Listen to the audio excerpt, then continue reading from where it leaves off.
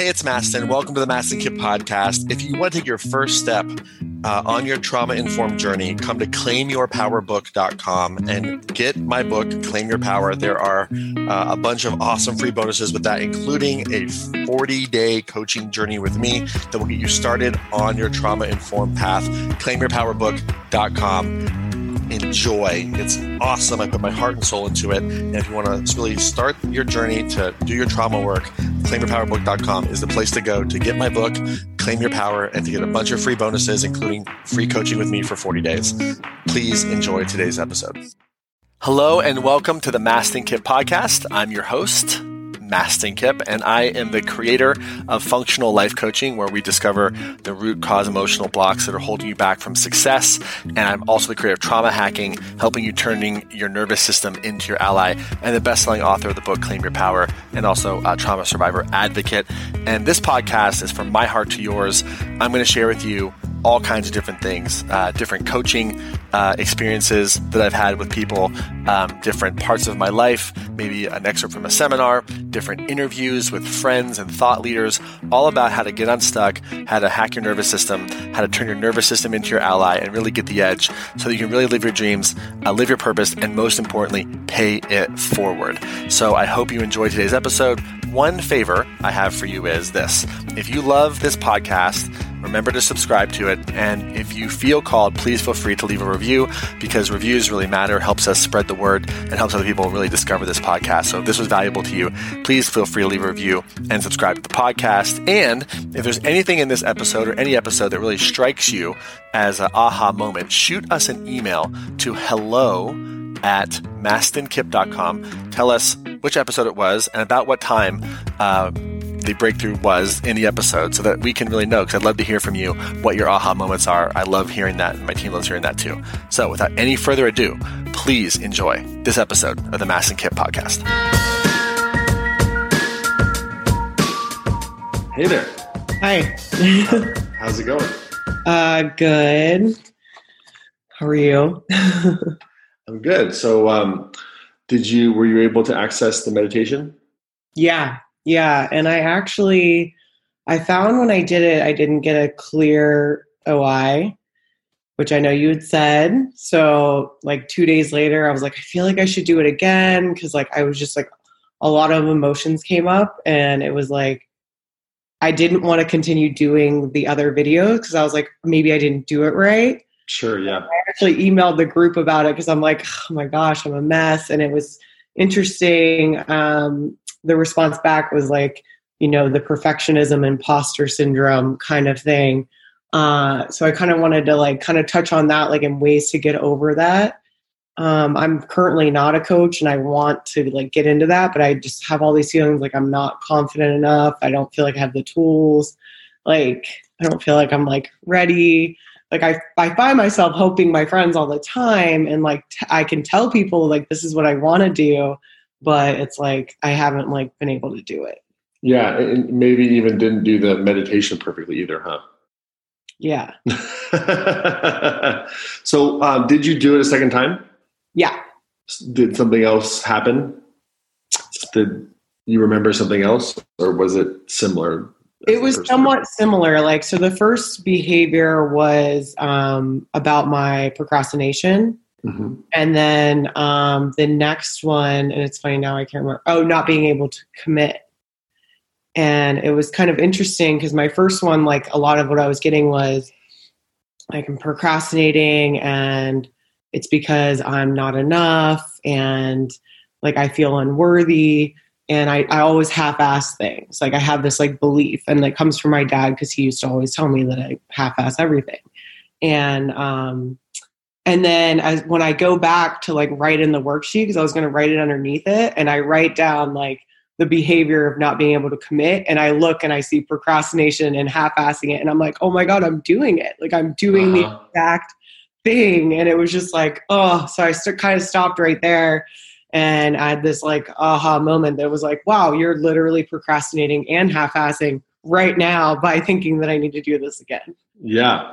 Well, and here's what's so beautiful about the nervous system is that how should I put this? It's really easy. See, whenever there's a term or a word that's used to diagnose or pathologize, it eventually gets turned into a pejorative. What that means is it gets turned into something that's sort of associated with like a negative thing, right?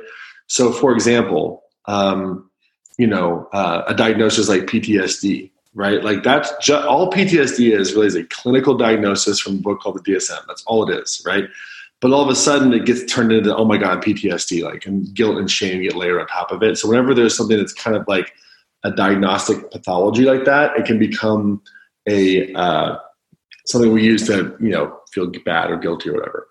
And the thing about the nervous system is that that's not how the nervous system operates. The nervous system operates brilliantly to keep you safe. And so when we look at behaviors like procrastination or, quote, half-assing it, right? Well, there's a damn good reason why you do that. And whether or not the threat or the person or the object is in your literal, in the room that you're in right now, literal present day, doesn't matter. There's history there, right? And there's a good reason. So when we look at procrastination, it sounds like half-assing is what your father would say. Yeah. So when you think about half-assing, what do you feel in your body? Like I feel like I'm not good enough. And where do you feel not good enough? I would say probably like my stomach area. So are we talking diaphragm? Are we talking like belly button?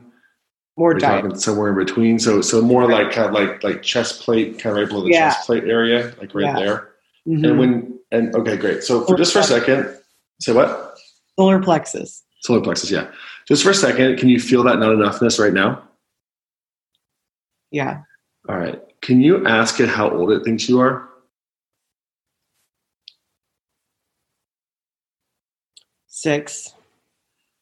And could you ask it if it feels safe to let us know what happened at 6? Well, I know what happened at 6. Like my dad got custody of my sister and I. Mm-hmm. My mom was an alcoholic and she wasn't fit to like take care of us. So it was like a big transition in my life of kind of leaving her. And I think that's why I thought the meditation, because my original instinct wasn't super clear. And I've had a lot of traumas and I'm like, I don't understand why something bigger isn't coming up. Then it was like the OI was like my sister pushing me down and like stealing a toy. And I had a memory of my dad not being at my birth, which I don't remember. I just know that he wasn't there. But it was like super weird. And I was expecting it was going to be something a little more like I lived with an alcoholic for the first 7 years of my life, It's really interesting when this is what you're saying is so brilliant, because this is exactly when I say things like, trauma isn't always like a capital T thing, like, the big stuff like, war, abuse, assault, and stuff like that. That's what people think, your sister pushing you down in a certain context at a certain time, that can be extremely traumatizing, right? Like, or it could be playful. It all depends on things like what was going on before, what was the context, and what happened afterwards. So what did your sister pushing you down represent? Like, what was it about that event that sort of maybe initiated a lot of this half-assing, if you will? I think it was really like making me feel like small and like her. She would always just gang up on me and like she would turn like the neighborhood kids against me and like made me feel like I was weird and would say I was adopted and like older sister. She's older. Yeah. And like she was always super close with my dad and I was more close with my mom. So then when we went to live with my dad, like it was like, they would like kind of gang up on me in a way. And I just always felt really isolated and alone. So they took out a lot of the unresolved stuff on your mother on you, it sounds like. Yeah. That would be very traumatizing. I believe my mom because I was little when I remember vividly like the day that I found out that my dad was getting custody of me, and I found out from my sister, and my sister was upset. And she's like, I can't wait until we go live with dad. And I remember bawling my eyes out and crying and saying, we can't. Mom's going to die without us. Like I knew that my mom, the only reason she got up was for us. And then 7 years later, she died. Yeah. And it was like, I knew it. You know, and we would call that a confirming experience. Yeah. because there's something in you that knew, and sometimes there's a lot of guilt associated with that and not acting on what you know. And it sounds like, I'm going to make a leap here just because I've done so much of this work with people, and if this is not right, you just let me know, but maybe it'll be at least directionally accurate. It sounds like what you're saying is that your father's model or version of half-assing it was behavior that your mother more embraced. And I would imagine it was a little bit more maybe emotional, a little bit more feminine, a little bit more not necessarily active and go, go, go, but a little bit more nurturing, even though she was an alcoholic. I'm just wondering if that's sort of directionally accurate. Well, my mom, she always was very good at wanting to be there for us. I Sure. never doubted that my mom loved me. There was never I couldn't understand why she couldn't get better, but I always knew that she loved me. She was actually a psychologist. So she was one of those people that could help everyone but herself. Sure. And my dad shows no emotion. He was raised by his dad, and his mom left when he was 5. He has a lot of traumas.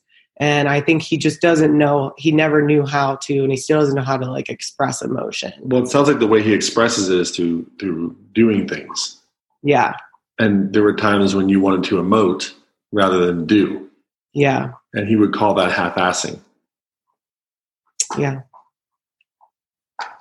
Yeah. So let's break that down, because it's a big deal. Let me just kind of translate that.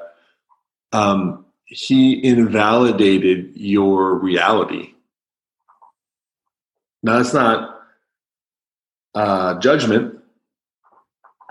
It's just what happened. And that's very common, especially for father-daughter, because, most men don't understand their wives, let alone their daughters. And it's not a dig. It's just, understanding the other species is so complicated because it's such a different biochemistry and everything. Never had any women in his life. Yeah. So you're used to your reality being invalidated. Consider that procrastination. How could that be keeping you safe in that context? I don't know. Keeping me from doing something? I'm not sure. Well, let's think about it for a second, right? What type of things do you procrastinate on? The things that are going to move me closer to being less of what my dad probably would want me to be, So it keeps you safe from abandonment. Things like that. He wants me to be safe. If I had a job working at for the government, my dad would be so happy. Sure. But did you hear what I said? No, what did you say? Your procrastination is keeping you safe from abandonment. Yeah. Because your mom's not there and he's there. And the last thing you would want is to lose him too. Yeah. So can you see that? Yeah, I can. And I it's I feel like I'm already losing him. I just got a message from him last week that's I wanted to do a goal setting workshop. He's like, this goal setting workshop, and you're doing yoga, and I'm trying to go vegan. He's like, you're trying to go vegan. I'm really worried about you. And by the way, the goal setting workshop and the yoga thing, awesome. I'm with him on the vegan thing. No, I'm just kidding. But he's like, I'm really worried about you living in California because I'm from Pennsylvania. He thinks I moved to California and I'm some crazy person now. From his perspective, you are. Yeah, I am. Yeah. So what you're doing right now, Maggie, is how should I put this? You're going through a rite of passage. And the part of you that's procrastinating is actually the little girl who still wants a parent. And it's that ventral green part that gets to come in and start to love her. Because down here, kind of that solar plexus-y area, that's right where dorsal starts in the neurobiology. Because that non-myelinated part of the vagus nerve starts right at the diaphragm. And so that dorsal shutdown, immobilization, invisibility, all that stuff, that's literally where it begins, right there. And so you go invisible. Yeah. When you think about, and this is all subcortical, it's not like it's prefrontal and that you're thinking it through, And it's like, gee, gosh, let me consciously do this. Right. But what you're doing is you're saying, it's not even procrastination. It's keeping connection. Yeah. Right. But when the big and the little get on board with each other, think of it as red and green, right? When they get on board with each other, that's what's going to help you be able to move forward, because it's the part of you that gets to go, sweetie, I know it's really scary to be alone. I know that, it's really hard to lose mom, and it's really scary for you to try to lose dad, but I'm here with you now. And we're actually outgrowing him. He's not doing this work. He doesn't have the benefit of that. And it will feel like we're betraying him, but honey, I'm going to be here with you the whole time. And like, that's a reparenting process. It's not something that you just say once and it's done. Like, the disconfirming experiences that you need very clearly are connection associated with this new endeavor. Connection associated. Okay, I'll write this down. This is my perfectionism. Connection associated with what? This new endeavor. Like, lots of proof that you're not alone. Yeah. Yeah, because I've kind of always been alone, because I left like right after college, and I just wanted to do my own thing because I didn't want to go back to my hometown and be this little widget.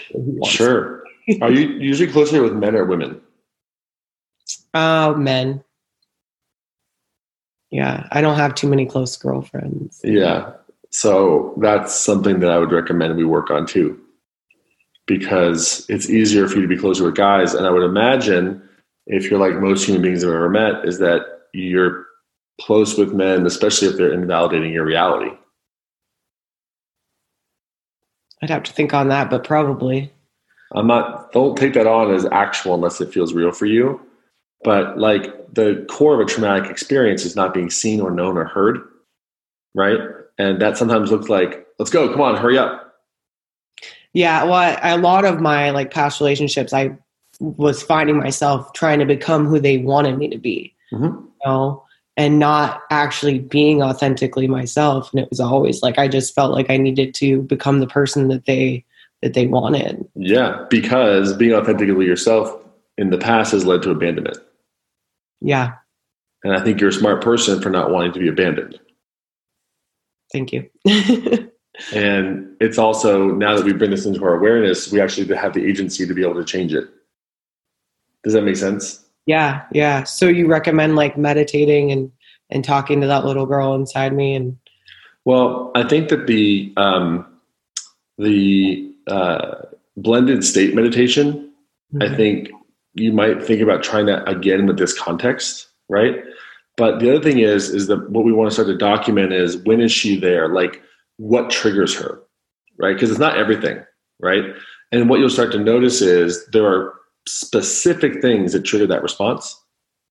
It's not like, oh, look at the blue sky. Like, that's not what triggers that. It's like specific things. And what our goal is to see, earlier you asked about like, how do I work on my perfectionism, right?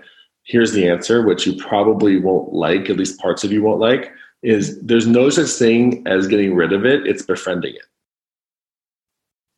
And that means that you get to go towards it. And towards what?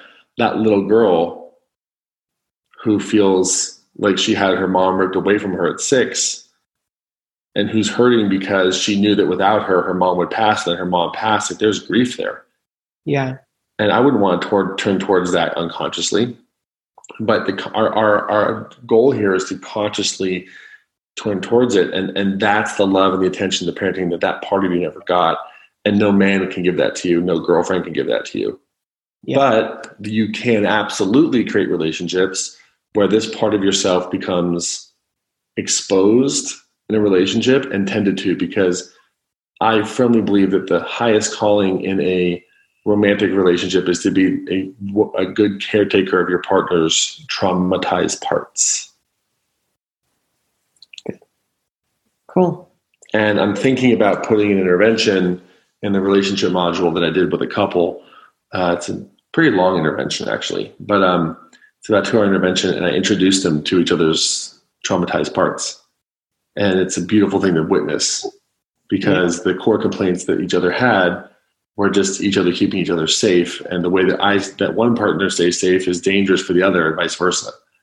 And we'll get, when the next module is all about attachment, And the thing about attachment is that, we tend to attract people who have different attachment styles than us because they have our missing pieces. Right? Like you probably like to be around really confident people. Yeah.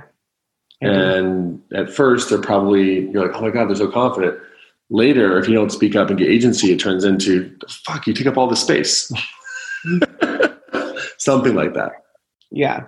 Does that make sense? Sometimes that, yeah. And other times I've lately been attracting like people who have bigger traumas than me. Sure. That's cool too. I mean, there's no right or wrong. What we want to do is bring this more. So if I had to use neuroscience for a second, we're taking subcortical somatic information that's sometimes nonverbal, and we're bringing it to conscious awareness in our prefrontal cortex while we're activating our ventral vagal pathways to help us have better emotional regulation than we did when this event actually happened. Because you're literally a more grown adult now who has more machinery. Think of it like when you were 6, you had like a water gun, and now you have a nuclear missile. Like you're stronger, right? Because your neuroanatomy has evolved. And what's so cool is that the younger part of you doesn't realize that you have like an adult prefrontal cortex, that you have agency, that you can make decisions. That part of you just thinks you're 6 and that you're going to be ripped away from mom from now on. And the more that we can help her realize that she's safe to come out and, think through the workbook now in that context of creating disconfirming experiences for her, wow, things are going to start to really shift. And this is the tension that we get to heal as we start to talk about, living your purpose. What does that mean? It means like, hitting certain emotional targets. And you're never going to hit emotional targets without befriending this part of yourself. No way. It'll be brief, or it'll be like an ayahuasca experience or something, but it won't be like your day to day. Yeah. So I said a lot. What are you doing with what I'm saying? I'm thinking that I need to start doing that blended meditation maybe every day. Yeah.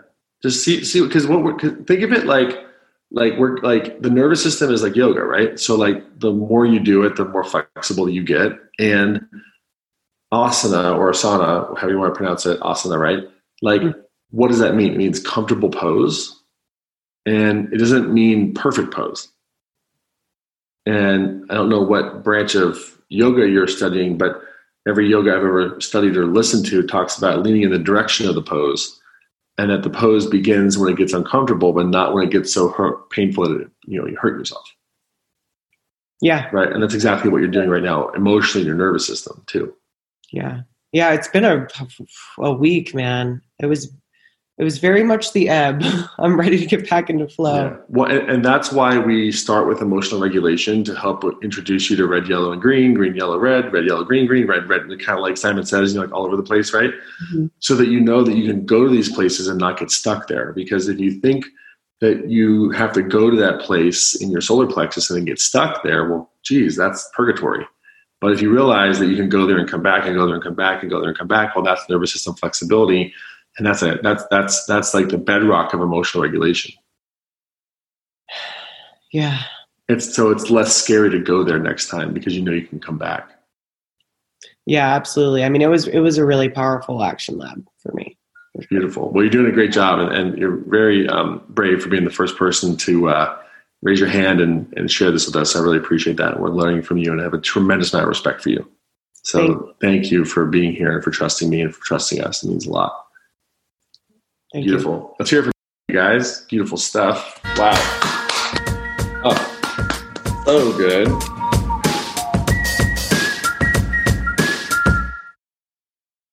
Hey, it's Mastin. Thank you so much for listening to the podcast today. And before we wrap up, if you found value in this, one of the best ways to get this trauma-informed information to the world, if that's something that you want to do and to be a part of, spreading the word, I would be so very grateful if you could leave a review on Apple or Spotify podcasts so that you can review this, and hopefully it's a good review, but please leave an honest review. And especially if you want to leave a 5-star review, I would be super stoked on that. But of course, just make it honest. But my goal is to share more trauma-informed information with the world, and I need your help to spread this information and reviews matter. So if you feel called to do that, would very much appreciate it. If you got value from this episode and from this podcast, would very much appreciate it. And thank you so much for hearing me out. And if you feel called, please leave a review on Apple or Spotify, and we'll see you in the next episode.